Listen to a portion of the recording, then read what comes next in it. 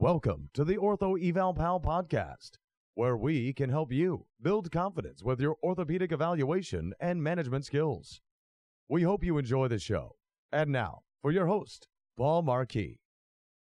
Hello, everyone, and welcome to episode 293 of the Ortho Eval Pal podcast. I'm your host, Paul Marquis, and today we're going to be talking about plantar fibromatosis, and we'll be talking about the conservative treatment of that. We'll discuss what a plantar fibroma is. We'll talk about the signs and symptoms of plantar fibromatosis. We'll go through the risk factors, differential diagnoses, how to treat this diagnosis conservatively, and so much more. But if you don't mind holding for a moment, we're going to hear a word from our sponsors. You've all seen the name Chattanooga in rehab clinics. Chattanooga has been a staple for all your traditional clinical equipment needs, and they are now carrying modalities including high-powered laser, focus shockwave, and radial pressure wave devices. These modalities have the ability to transform your practice from both a clinical and revenue standpoint. Trust me, I have patients traveling over an hour to come have radial pressure wave treatment in our clinic. Click the link in the show notes to request a quote, schedule an in-person demo, or get more information on their new modalities. You can also visit their website at www.lightforcemedical.com.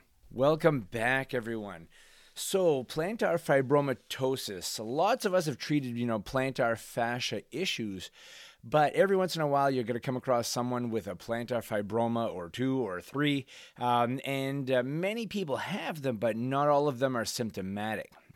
So what is a plantar fibromatosis or plantar fibroma? Well, this is otherwise known as Lederman's disease, why do people get them? Well, it's basically a fibrous tissue disorder that produces nodules in the plantar fascia. So kind of in the same lines of, like an adhesive capsulitis and issues that cause a lot of excess collagen formation in certain tissues. It's rare, but can be extremely painful and disabling. We see this more in middle-aged men than we do in women, and about 25% of the people who get this will have it bilaterally. Now, keep in mind that you can see it in conjunction with the adhesive capsulitis, Dupuytren's contractures, you can see it in diabetics, and there appears to be a real heavy hereditary component to this disease. And we're starting to see this more with, when we look into adhesive capsulitis and Dupuytren's contracture, we talk about the hereditary component, and it just follows in the same line. And some people can have the fibromatosis alone or in conjunction with all of the other diagnoses I just mentioned. So sometimes it's good to check out the patient and, ask yourself, do they have some of these other issues that are contributing to this? I'll always remember one of our therapists one time asked me to take a look at a patient, and it was somebody who had a rotator cuff repair, and the therapist said, my gosh, this guy is just so tight. I'm having a hard time, gaining motion. And so I took a look at his shoulder, and he had, some early signs of adhesive capsulitis, but also took a look at, his palms of his hands and the plantar aspect of his feet, and he had nodules, and he had, painful fibromatosis and Dupuytren's contractures also. And so these all kind of contribute to this stiffening and tightening of these soft tissues. Now, a few things you want to check out when you're looking at these folks with plantar fibromatosis is look at the calf flexibility, all right? Now, the reason I say that is because if you have these nodules on the medial and, middle part of the plantar fascia, every time you take a step, that stresses that fascia. And whenever I've done orthotics with people, I've always had them do a gastroc soleus flexibility program before they actually get their orthotics. So what I'll do is I'll take impressions of their feet and then say, okay, I'm going to have you start with some stretching first before you get the orthotics.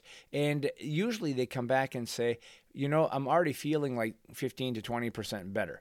And some people even more dramatically than that. So it's important you look at that calf flexibility because that can make a huge difference. Take a look at their callus formation, okay? See if they've got calluses in unusual areas. You typically want to see the calluses under the heel, maybe under the first and the fifth metatarsal heads distally. But if you have one in the middle of the plantar fascia, that fibroma has been hitting the bottom of the shoe or the floor and been callusing, and that can become, really painful. Like I've talked about in the past with calluses, it's no different than taping a nickel to a part of your foot and walking on that. It's just extra dead tissue there that really is not helpful. and can cause quite a bit of compression and pain. So while you see these folks with plantar fibromatosis, you also want to rule out plantar fasciitis, tarsal tunnel syndrome, stress fractures in the metatarsals, warts. I've seen people come in with diagnoses of metatarsalgia and plantar fibromatosis, and they have a wart there that has been just plaguing them forever, and they just, either they're not flexible enough to look under their foot or not able to recognize what it is. So make sure you rule that out also.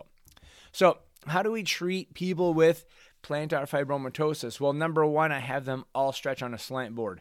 And I say slant board, that is extremely important. You don't want them hanging off of a step.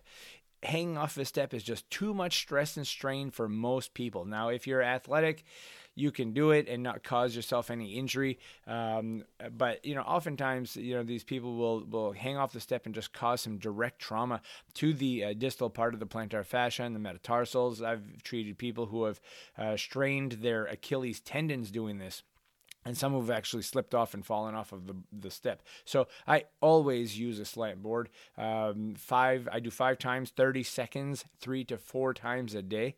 And I try to break that up throughout the day, and with really good success with that. Then I get into a custom orthotic. So I want to support that arch, because every time you take a step and you're in the mid-stance phase of gait, that arch is going to want to splay. So basically the toes want to get away from the heel, and that plantar fascia really is going to take some strain there. So we want to decrease that strain. We want to offload the fibroma, though, because need to remember, if you are in an orthotic, you're getting full contact to the arch now. So if you've got a fibroma there, you're going to get even more contact to the arch. So what I do is a little offload. When I take the impression of their feet in the foam block, I take the foot out of the foam block, I take some lipstick, put it on the fibroma, put the foot back into the block, and that way they know when they make the orthotic to leave a dropout in the orthotic with a softened material, so that when they're bearing weight on that arch, it's not striking that fibroma so hard. So you're supporting the arch, but offloading the fibroma at the same time, which I think is super important. Another treatment that keeps popping up more and more all the time for chronic tendinopathies and collagen disorders would be RPW, radial pressure wave therapy. So if you have the opportunity and you have an RPW machine, make sure that you give that a try with a plantar fibroma. Help break that tissue up and bring some blood flow to the area, and I think you'll find that you can have some really good success with that. If the patient does not get better, you then want to jump into a diagnostic ultrasound or MRI, which could be helpful, with further diagnosis. You never know if you have some sort of maybe another tumor in there, or there's something else going on, maybe a small tear in the fascia, and that has caused some swelling in the area. But if you're not getting better in a reasonable amount of time, and in my opinion it would be 4 to 6 weeks, I would then dig into other diagnostic imaging. Some folks have received injections for this, radiation therapy. Some have undergone surgery. That's your last ditch effort. The only problem is that oftentimes these come back if they have not been completely resected. So, we really want to keep that surgical option as a last resort. So try orthotics, try flexibility, RPW, some soft tissue mobilization. Keep your eyes open for plantar fibromatosis. So the next time you evaluate a patient with foot pain, you can recognize it and then directly hit it with treatment a little bit better.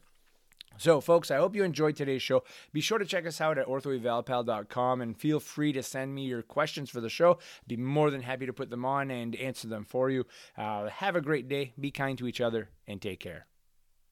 We hope you've enjoyed the show. For some more awesome content, go to orthoevalpal.com. Can't wait to see you there.